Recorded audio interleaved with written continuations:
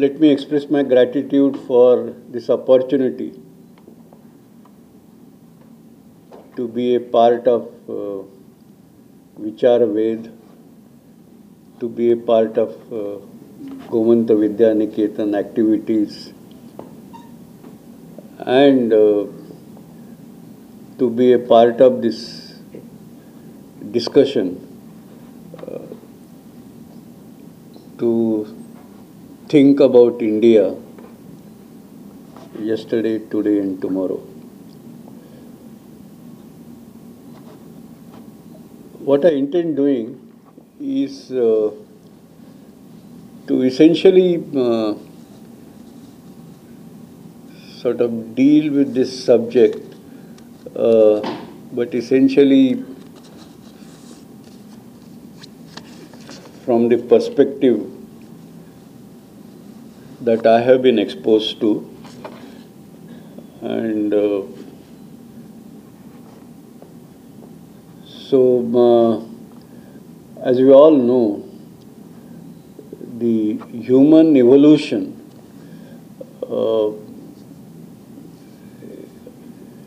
is, in the sense, science has played a very important role in human evolution.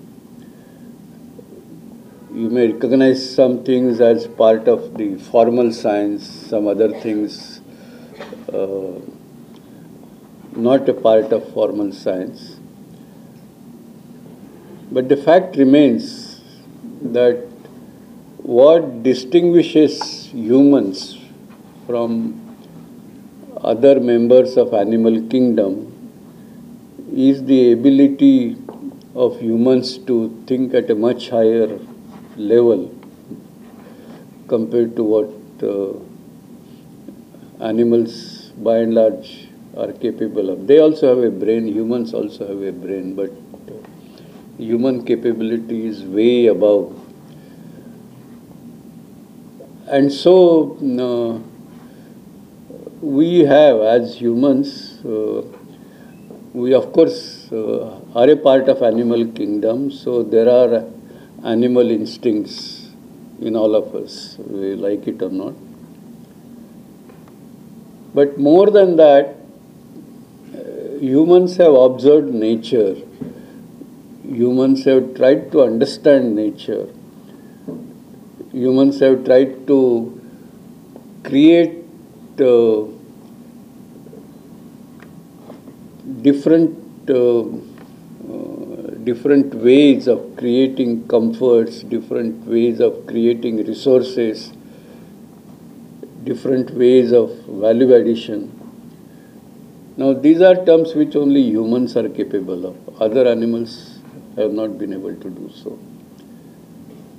And so, that is at the root of, whether it is ability to light fire, whether it is ability to create machines, and now whether it's an ability to create artificial intelligence in contrast to human intelligence. All that is a creation of human ability to think, and that's what science is about.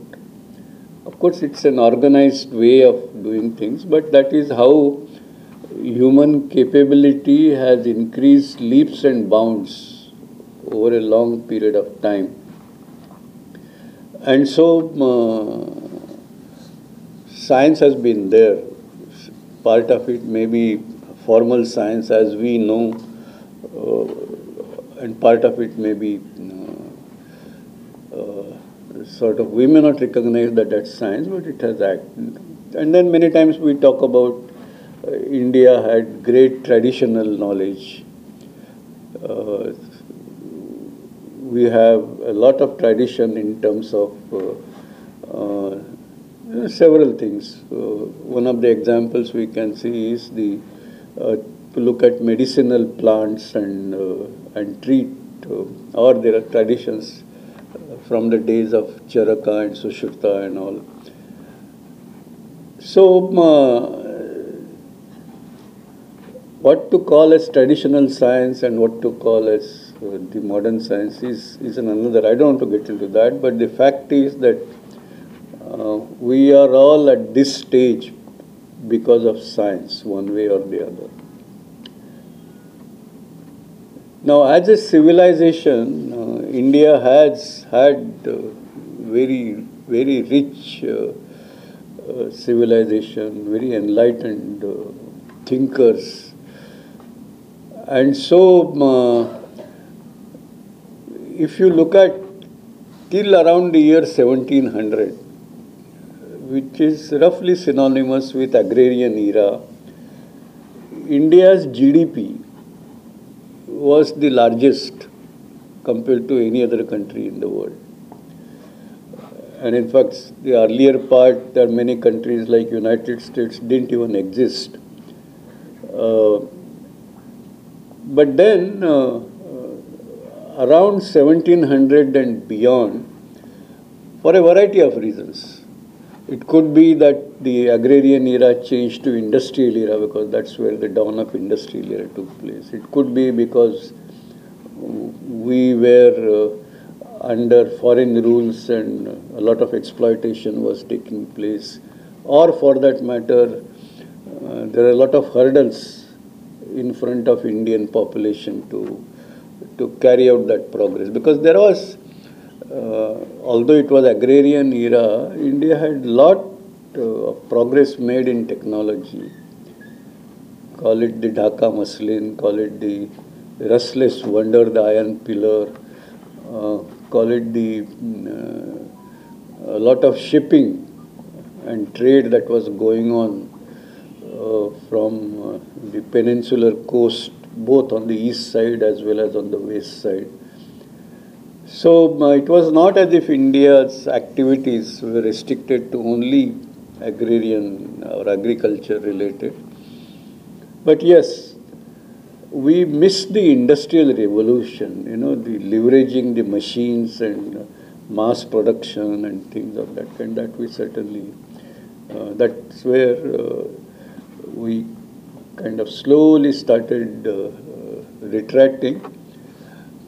And if you trace that history of how the GDP in the country changed in relative terms, relative to the global GDP, it's only in 1947 when India became independent that by that time the relative GDP of the country was very low, just a few percent.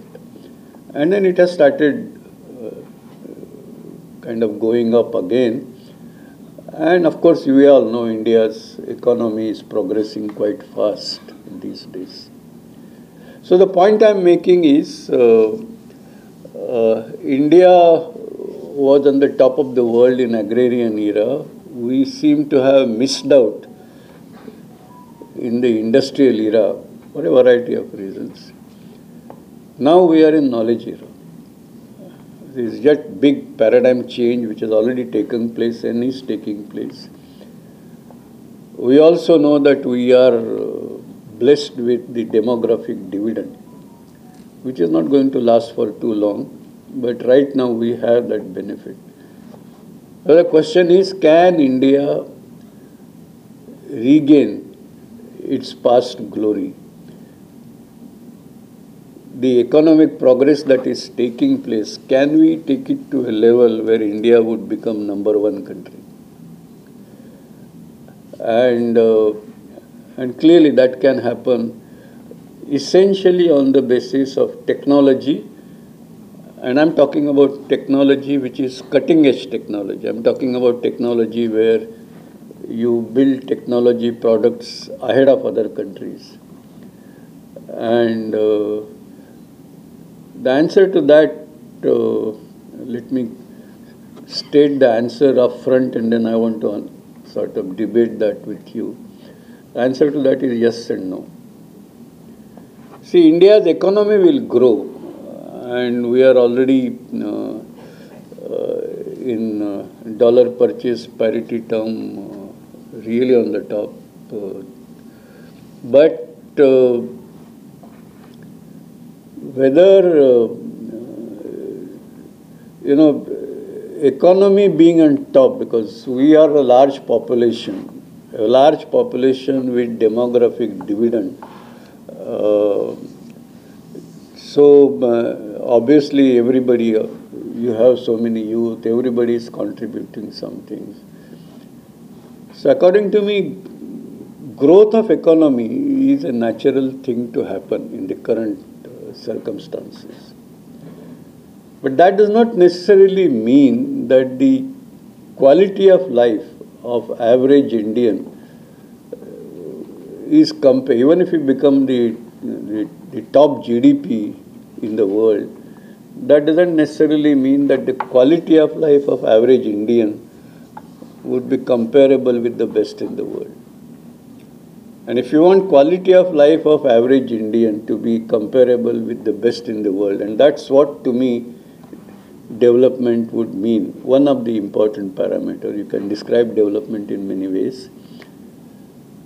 Then I would say that we should really target per capita GDP or per capita income, some parameter like that, where we should be the best.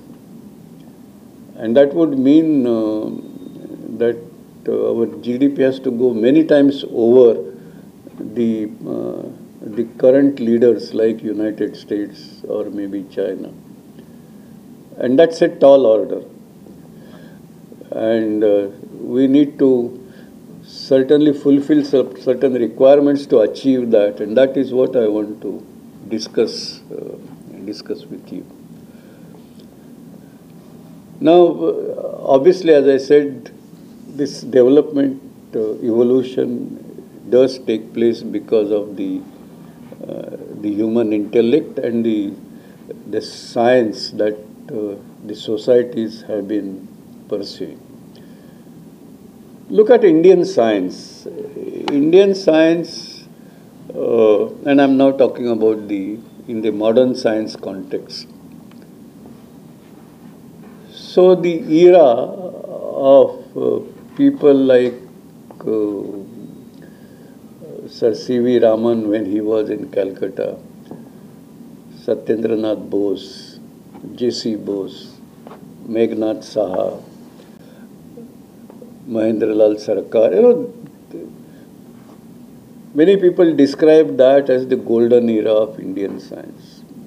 Of course, that was the only Nobel Prize for scientific work done in India that India received. But at that time, in that group, there were at least 3 or 4 other people who were at the same level to get a Nobel Prize as Sir C.V. Raman. They didn't get, that's a different story, and that's a separate discussion.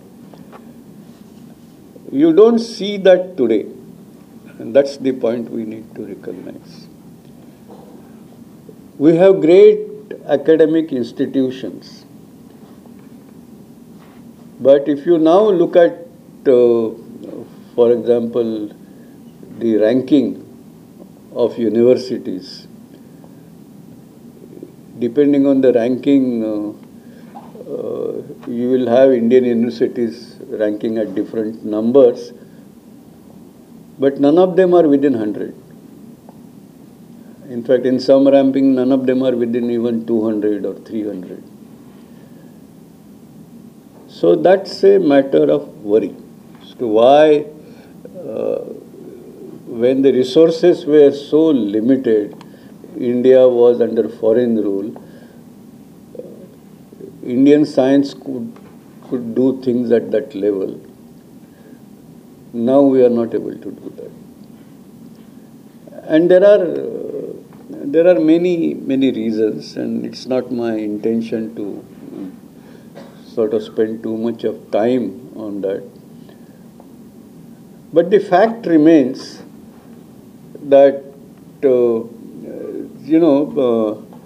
that was the era when, in fact, all of them, or most of the scientists who were at that class, they were actually very active participant in freedom movement, one way or the other. They had that passion. They were doing science to take India forward. It's a very important factor. And then, of course, later on, we all become materialistic. What's my salary? Do I get more salary compared to other? And so on and so forth. Now, let me talk a bit in contradiction of what I said already. Not that things are very bad. In the sense, if you look at the science, technology, innovation indicators, which the Department of Science and Technology puts out every year, and look at things like publications coming out of Indian laboratories, you would find that the growth in the scientific publications from India is perhaps the fastest. Last 10 years, if you take 10 years, 12 years, the growth of scientific output from India has been, as I said, one of the fastest in the world. So then where is the problem? And the problem is most of our scientific work or scientific research is actually driven by the interests abroad. I want to do science, I want to be somebody. There are two ways of looking at it. One is to see what are the problems in front of our country and what are the problems that I need to solve, and do research to address those problems. But then there are challenges like you solve a problem in spite of all the difficulties you get. You will find it very difficult to get it published in international peer-reviewed journals because you are not a part of a larger team. On the other hand, it is very attractive to be a part of somebody's lab abroad, to be a collaborator of some eminent scientist abroad, to visit them, work in their laboratories, come back here and do some collaborative research. And so obviously we have good publications, good citations. But when you do that, and not that we should not do that, that's a right way, but the lacuna there is that when you do that, you are pursuing somebody else's idea. So at best you can be number two. You can't be the leader of a particular idea or addressing a particular idea. So you may be a good scientist, you may have a lot of recognition, but you can't go on the top of the table. So you neither contribute to national cause nor become the top-notch scientist in the global standard. And so I think it's important that science can happen only through collaboration is an important aspect of doing scientific research. But that does not mean that we carry somebody else's bidding. We should be doing research to address our challenges, the problems which are more important to us. And if you do that, maybe initially there will be hurdles in terms of good publication record or something. But India is a large country. We have, creating critical mass in this country is not difficult. And if we create a pool of researchers of that kind, I think it's not difficult for India to go on the top of the table. So the point is, as far as scientific research is concerned, as I say, if you really examine the data, we've been doing quite well. But in terms of being among the top, not sufficient enough. There has been that fundamental challenge. And unless we recognize that and address, this will always be a problem. Now, when you do research you do for, well, one is pushing the knowledge frontiers forward. It's an important aspect of doing research. An important, civilizations have grown because there has been this research, and I'm not talking about research only in science, any kind of research where you push knowledge frontiers forward is an essence of civilizational progress. Now, and that's an important part. Then you don't ask question, you've done research, what the country has gained. What is the contribution to economy? Such questions are actually irrelevant. But at the same time, the new technology which contributes to economy, which contributes to economic growth, value addition, that new technology arises out of new knowledge that you create while you push the knowledge frontiers forward. Now, this is where again a similar problem, as I described in the context of scientific research, arises when you are doing technology. If I am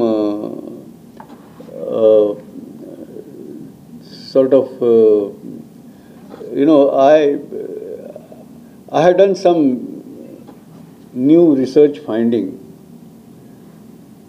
Now, maybe it has no application today, maybe some of them have applications today. Now the question is, as a country or as a community or as a scientific group, I may say the aptitude of individuals may be different. I may say that I want to restrict myself to pure research, so I don't worry about technology. Somebody else will say, there are usually described, scientists of the kind of, say, Niels Bohr. So that's a, fundamental research. That also has led to a lot of applications, but over a period of time, not immediate. That is not the driving force for doing research. Or the scientists like Edison, whose most of the research has been driven by application. Ultimately, solve some challenge which human beings require to be addressed in their day-to-day life, incandescent lamps, for example.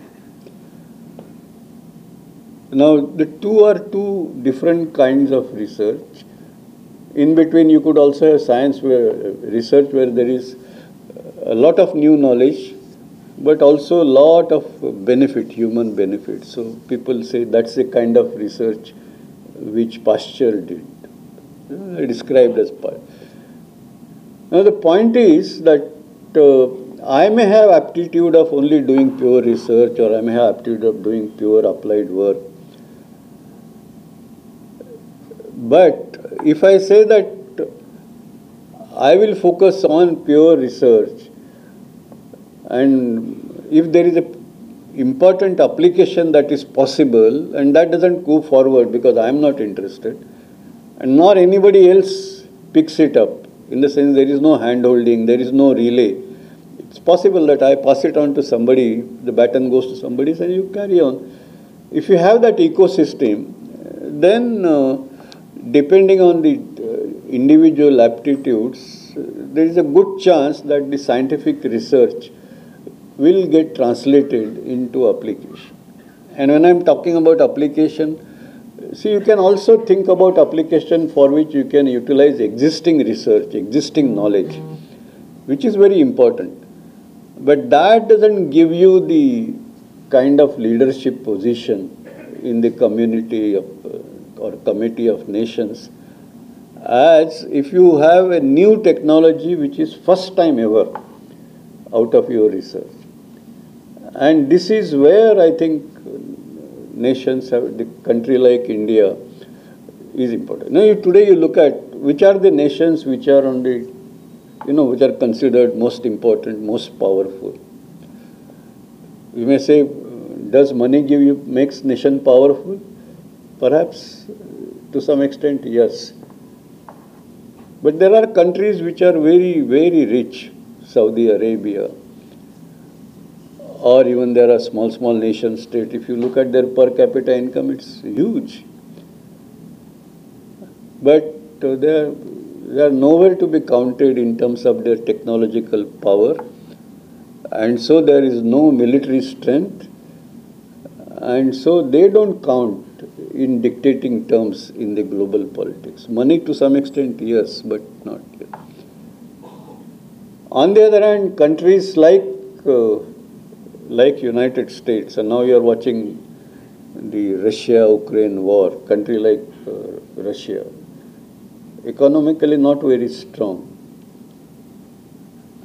but technologically quite strong, militarily quite strong. So the point I'm making is, you generate wealth out of technology, you generate military power out of technology, you generate power to influence the world out of your technology.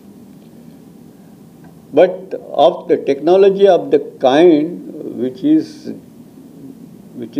new technology, which others haven't been able to build so far, and to be done ahead of others. And we need to get an ecosystem where, this translation of new knowledge to new technology takes place all the time.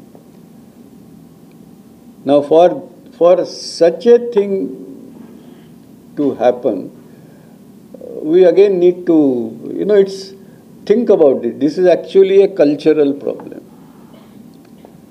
We have a lot of things in our society, or maybe I would say in our genes, where we put ourselves in silos. I am different than the others. So the question is, moment somebody else who is not like me, if that person creates some new idea, I should start and collaborate with him, but I would go and pull his legs. Now, in such an environment, you can't have a group or a society or a country reaching the top of the table. So I think these are some of the issues that we need to address. So this is the second point, that we must go through a socio-cultural transformation to be able to translate good science that is being done into good technology ahead of others, and leverage that technology for economic growth. Let's take it a step further. Now, economic progress, for example, you don't necessarily require the top-notch technology for economic progress. So I call it the so-called development driven by principles of economics, development driven by finance. Now, I think it makes perfect sense that I look at what are all the resources I have and look at where I'll get better price for those resources and simply do a barter deal or market those resources. And we've been doing that for time immemorial, whether it is agricultural products, whether it's natural resources or whatever. You don't really require too much of science and technique. Of course, you require some bit of rudimentary science, but something which is known for ages. And but there are conditions where certainly economy will grow. But it doesn't lead to improvement or strengthening the human capability, the society becoming, getting commanding position in the world, dominant position to sort of dictate them. It will be like, I describe that more as a transactional mindset. which will be always there. A transactional mindset is something you cannot avoid. But it doesn't take you very far. At the next level, I would say you can talk about development or progress driven by technology. So, we have a lot of young people, they get trained, so they design new things, new projects, or you come to know about new procedures. You can become good professional, engineer, doctor, architect, what have you. And you contribute to the society. And this is at the next level compared to just dealing with kind of raw material export. Now, it still does not allow you to sort of turn the balance of trade in your favor in the context of the new products. New products meaning from raw material export to technology product, and from technology product to knowledge product. This is the transition which is taking place. It still doesn't allow you. But at home, you can certainly say whatever we are doing is state of art, world class, because we have group of potential. And that, I think, situation India has arrived. We have the best of doctors, we have the best of engineers. We can always claim many things which are on par with the world. But when you ask that, is that the first time you have done compared to anybody else in the world? Or whatever you have done may be best in the world or comparable with the best in the world, but others have already done it earlier.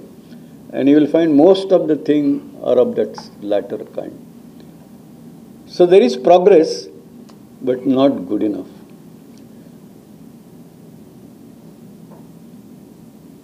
As I said in the beginning, now we are in the knowledge era. Now, so the third layer is the progress driven by knowledge. So, call it,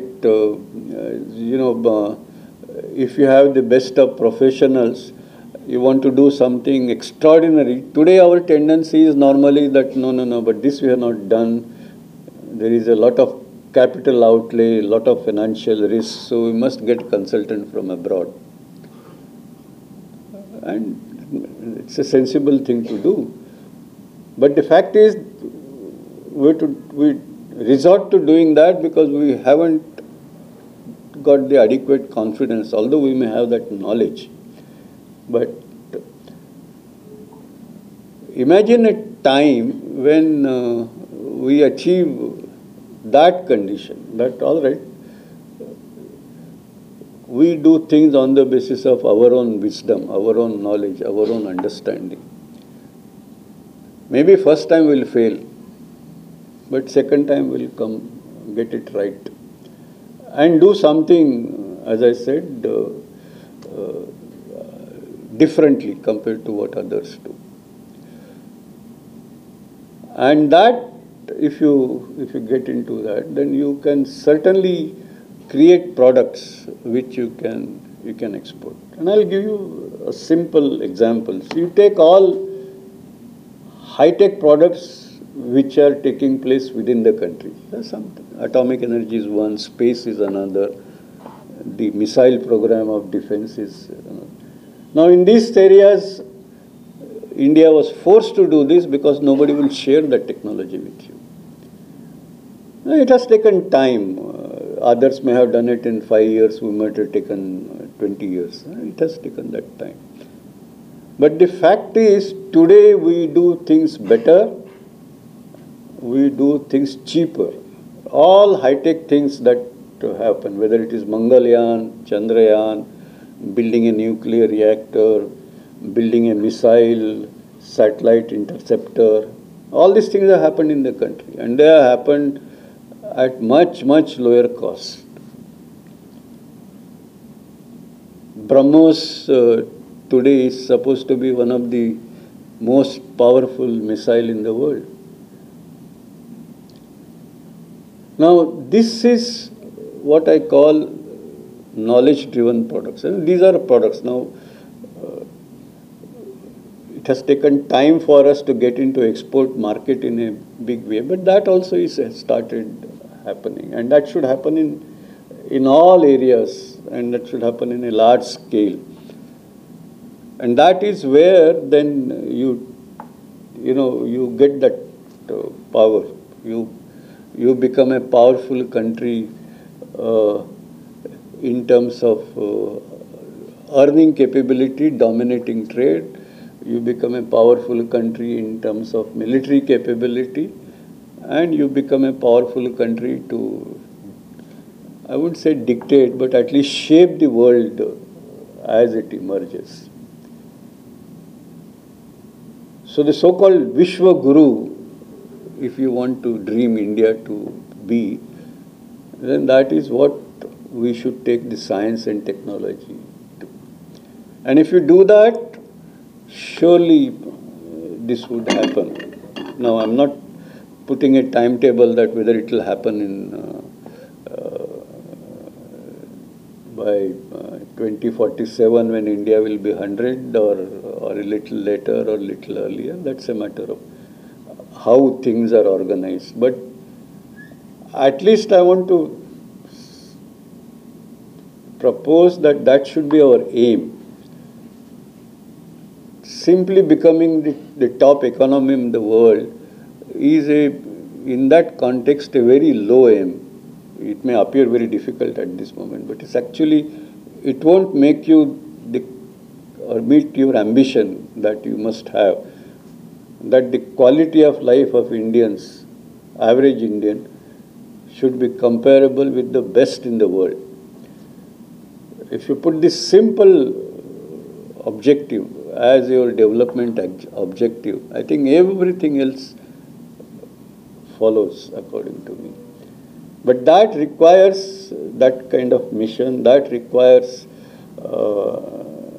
that kind of mindset, both in terms of people who do new technologies, but also in terms of people who leverage that technology for the larger economic good for themselves and also for the country.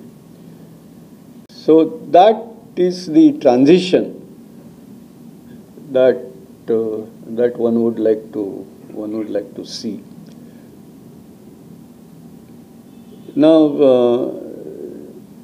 let me take this a little further, and for example, I told you that you could make value addition or you could make economic gains on the basis of raw materials, on the basis of your own sort of what I call procedural knowledge, in the sense I have studied a subject, I have become expert in that subject. I have come up to the point where I know all the SOPs, standard operating procedures, to kind of deliver on that, whether it's a service or a product or whatever. And as I said earlier, and so you do things at the world class. At the third layer is this question about, be consistent with the way things are evolving. We're talking about the new technologies, artificial intelligence, machine learning is something that everybody talks. All universities, all colleges are announcing courses, and all young people want to learn, which is an important thing. Same thing is true about, for example, There could be, cognition is becoming a big branch of science. And tomorrow you would have big technologies arising out of cognitive sciences. Or for that matter, the genetics is another area where it would unfold into large-scale technologies. Now, if you now look at, we are making progress in science, we are making progress in technology. But if you look at these top-notch areas, which many people describe as R&D intensive industry. See, earlier you had technologies and you get technology from somewhere and make product and put it in the market. After some years you find that something more competitive has come in the market, so you go and get another technology and you carry on. And as I told you, that does not give you the leadership position. So now you say, okay, I will have in-house R&D because that will make sure that I remain competitive, my business remains competitive. And if I do R&D at the cutting edge, globally competitive R&D, then I'll make sure that the technologies, new or old or that I'm practicing will remain at the best level possible, and my business will remain competitive. Now we are moving to an era where for doing this you need, of course you need research, you need to develop products, but you also require a support system which requires very, very large investment. Take the case of semiconductors. I put it to you that India has actually missed semiconductor revolution, which took place maybe 20 years ago. We completely missed it. Why? In terms of science, I think material science is a very strong area of Indian science. And they can explain to you almost everything on as it is happening, as some development is taking place anywhere in the world, there will be an Indian scientist who would be doing that, pursuing that, and they will explain that. So that knowledge about that was never a problem. But we missed semiconductor revolution. Because you want to do any product in semiconductor, you require a fab. And such fabs involve billions of dollars of investment. Who would make that investment? Industry would feel government should do, government would feel what is the, on what basis we will do, what is the basis for government to carry out that investment.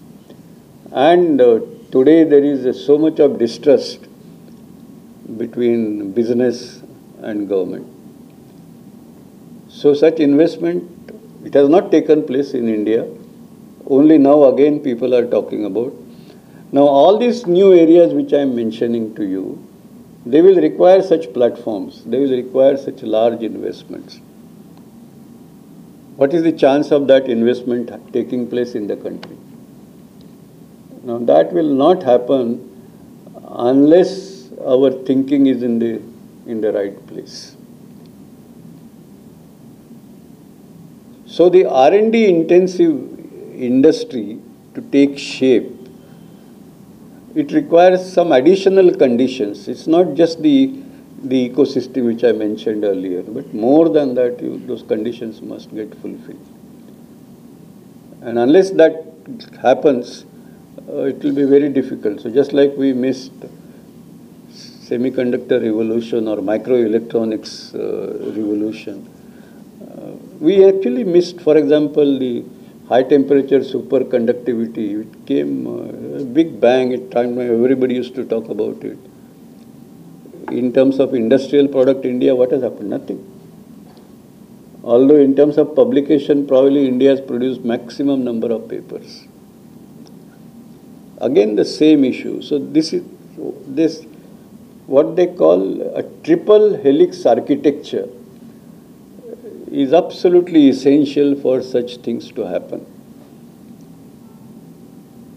The triple helix architecture, the three elements are, of course, R&D is fundamentally important. But alongside, there should be industry, which not only participates in R&D, carries out a bit of investment in R&D, but also looks at creating opportunities in the commercial industrial space. And government on the third leg or third strand, where in addition to complementary investment, because industry investment by itself is unlikely to be sufficient. These are usually very large investments to be put in upfront when you don't know. So industry won't put all investment unless they know that the government is backing it up, and backing it up in the true sense, not just lip service. And government would take right policy decisions unless they know that the time has arrived. No point in making, the policy making usually lags. There has to be a felt need, then only it will happen. And more than that, government has to, or public has to make investments. And what is the basis for public to make investment unless they know? So there has to be this very close working together. R&D, which tells the future, creates knowledge about the opportunities that exist, to some extent a roadmap to how to sort of translate that knowledge or opportunity into reality, and the policy making, which has to go hand in hand. So unless these three entities, they work together, not in a serial way. You do this, then I will see. That doesn't. They have to do concurrent working. Let us do it together. Let us take the risk together. So we need to create that kind of thing to make such things happen. And so you can imagine the challenge that we have. It happens in many countries elsewhere. It does happen. There are investments, public investments for the futuristic programs. Now, if you ask me that, you tell me that this investment will pay off, otherwise somebody's head will be chopped off, it will never happen. And see, that is the main challenge. Now, in that context, if you now ask that these are these evolving areas which may become the future of business or the real value creation in the knowledge era, and if you now say that condition in India and condition in the most advanced countries in the world, whether the gap between those most advanced countries in the world and India, the gap is increasing or decreasing, sometimes it looks to me that that gap is actually increasing. India is progressing. India is going way ahead. And India, its economy will grow. That's a given thing according to me. But not good enough. Not good enough to give India the top rank position. And if this gap is increasing, recognize, instead of getting power out of technology, you may get into vulnerabilities. And you may get into vulnerabilities of a very serious kind. For example, I'm sure some of you might have heard, even artificial intelligence. All your mobiles are an excellent example of how effective. It tells you where you went. It picks up your choices, keeps on giving you advices that maybe you want to buy this, you want to buy that, or you want to go to such and such a restaurant, try such and such cuisine. So it's actually taking control of your life. Now look at it in the larger sense. Where does the market for all this lies? Market for this lies where there is, where there are people. Where are the largest number of people? They are in India. In terms of buying power, the largest market is in India. And in terms of these products, who is going to prepare? So it is these advanced countries. And then we are getting so many products. They are all, as an example, if you take artificial intelligence, they all have to be trained. So that requires a database. And one of the reasons why all these companies descend on India is because in terms of such data, India is the largest custodian of such data. But leave that aside and just imagine that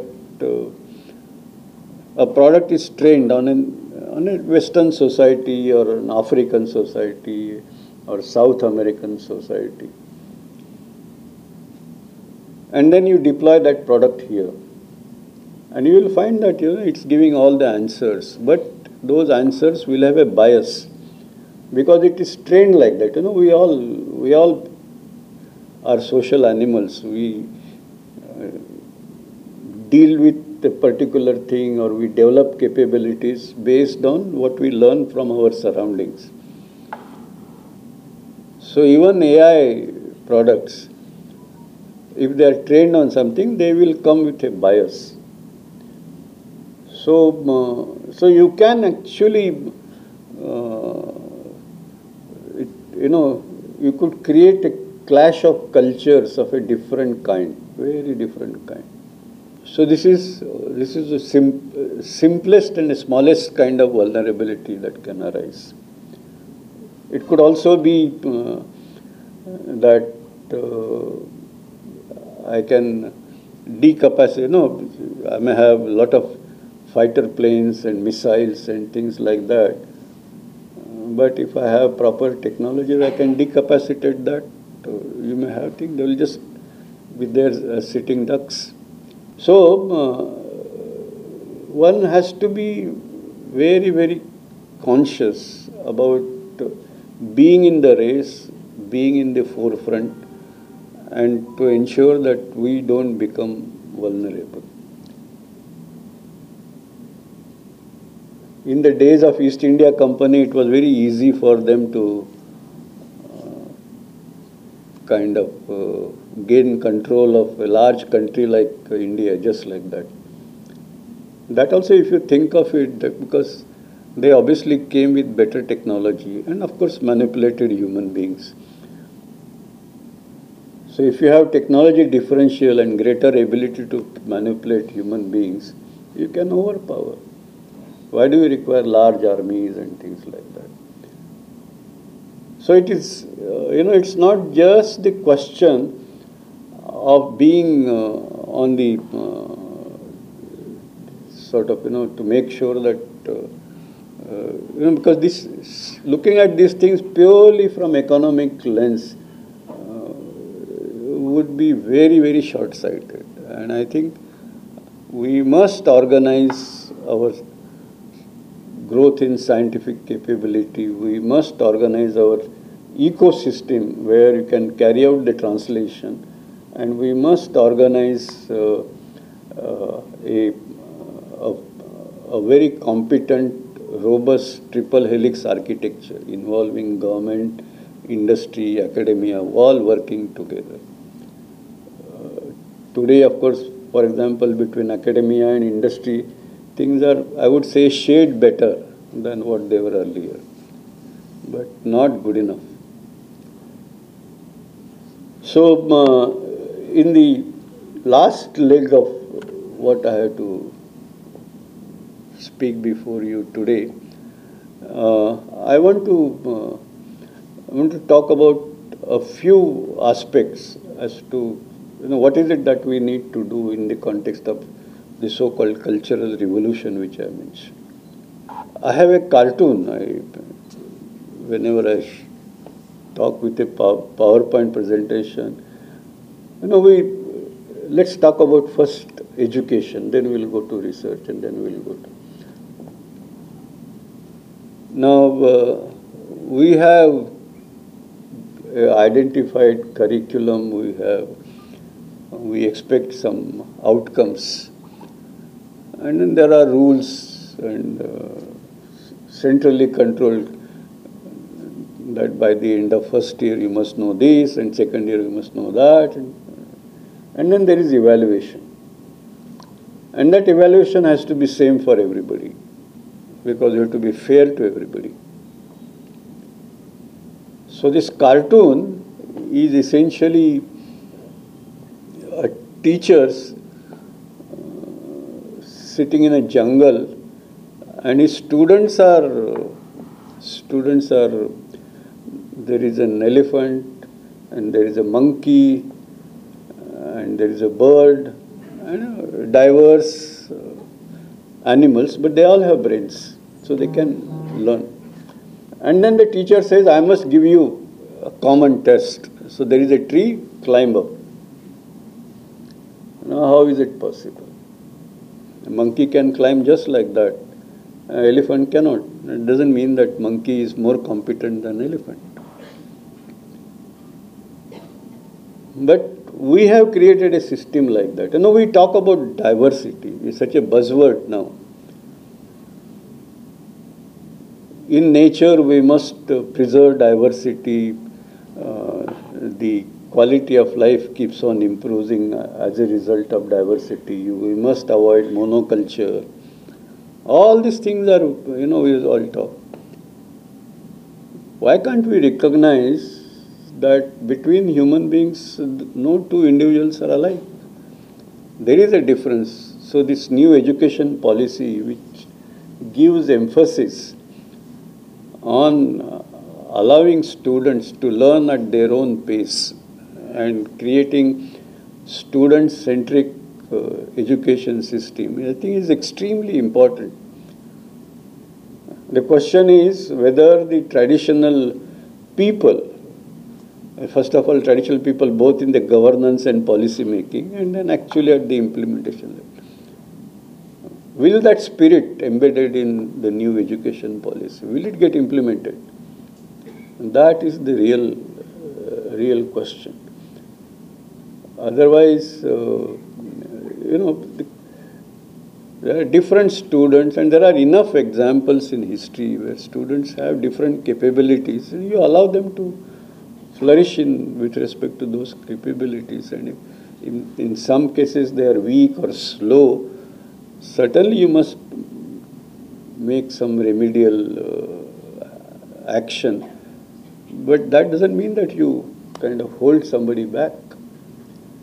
So this is one part of the recognized diversity and allow learner-centric education. There is a second thing at the research level. For example, let's say nowadays we talk about trains and Vande Bharat and then the bullet train, and then there is a magnetic levitated train, maglev. So these are all potential possibilities in terms of transportation sector. Or for that matter, you could have a car which can run on the road, but which can also fly, flying cars. And you must have seen on internet, several people have done some prototypes. Now the question is, I have a lab, let's say lab dedicated to transportation, say let's say railway transportation. And the technology keeps on improving. So my lab also, I keep on improving. And slowly I can increase the speed, I can reach bullet train. In the same kind of lab, can I evolve a maglev? And my answer is the chance is very little. Because they are used to a set of disciplines where the evolution of maglev doesn't feature. and forget about a flying car. On the other hand, if let's say I have a lab which is, let's say, dedicated to open-ended basic research in the area of electromagnetics. So they are pursuing electromagnetics. Electromagnetics is a huge subject. Maybe there will be somebody who could visualize how to make the most powerful magnet. Maybe somebody would visualize how to stabilize a magnetic field or how to make sure that I have my flux lines right. Solve all the electromagnetic equations. And the chance of a maglev emerging from there is actually higher than a traditional transportation development lab. Because we are talking about the so-called inflection point. So this is, can this happen in our country? Our research labs, they will say, no, we are all pure researchers. ये सब technology का काम है. And a technology lab will say, this is something we have never done. So what do we need to do? I think we need to alter the value system in our labs. Align the value system in terms of, that goes in recognition of individuals' contribution. Align that with the institutional objectives. And not standard thing that if I publish 10 papers, I am better than somebody who has published 8 papers. That's what is happening now. Or I have been teaching for 10 years, so I am better than somebody who has been teaching for 5 years. Because we say that's an equitable way, democratic way. And in this way, you can never achieve these objectives. So I think we need to correct that value system. Finally, in the industry translation end, today there is a common refrain. An academic person would say the industry fellows, they don't come forward and invest sufficiently. An industry fellow will say that, well, these academics, they don't know value of money, and if I invest money, I don't know whether I'll produce return. And then the academic people will say, no, but you can't research, you cannot have such short-sighted thing. These are long-term things. The industry fellow will say, I don't know whether you will produce return even after 10 years or 20 years. Now, the question is, how do you make these different minds come together, meet, and develop mutual confidence, mutual respect? This can only happen if we respect an industry person participating in research and academics, and also an academic person or a research person actually participating in industry. Today, our academics, they can't even stand on the shop floor for 5 minutes. In the sense, remaining engaged, being a part of that debate, discussion, problem solving. And vice versa. An industry person he sits in a discussion among the academics, he will be fish out of water. And that has to change. This is so I think we need to address these issues at multiple levels. But I will close by saying no use blaming individuals. I think Indians are known to be far more competent and intelligent as individuals. And this is proven time and again. You take this person and put them in a foreign lab. And if I didn't know that he's so bright, but now he's doing wonders. And that's happening because he's in that environment. We need to create that environment here. And but otherwise, I think basically the Indian mind, I believe, is actually far superior. And we have to blame ourselves why Indian mind is not able to perform in India. Indian mind is performing very well outside. That's why Americans keep giving H-1B visa to Indians on preference. Because they have a policy of talent search. And in that talent search, the most preferred people that are welcome there are Indians. So I think we need to change that to make that happen in India. So ladies and gentlemen, as we approach the centenary or the so-called Amrita Kala and beyond, I think there is every opportunity for us to regain the past glory, to be the best country in the world in multiple ways, including the strength, including the dominance, including leveraging our past heritage, new capability, shaping the world. You know, the world is not going in the right way today, and there is certainly a need to shape. But if you are not powerful, even if you say right things, nobody would listen to you. On the other hand, if you come to the right level of capability, then the world would listen to you. And we have that ability to shape the world. So I think that is what we all should look forward to. And I think it is possible. So earlier I said my answer is yes and no.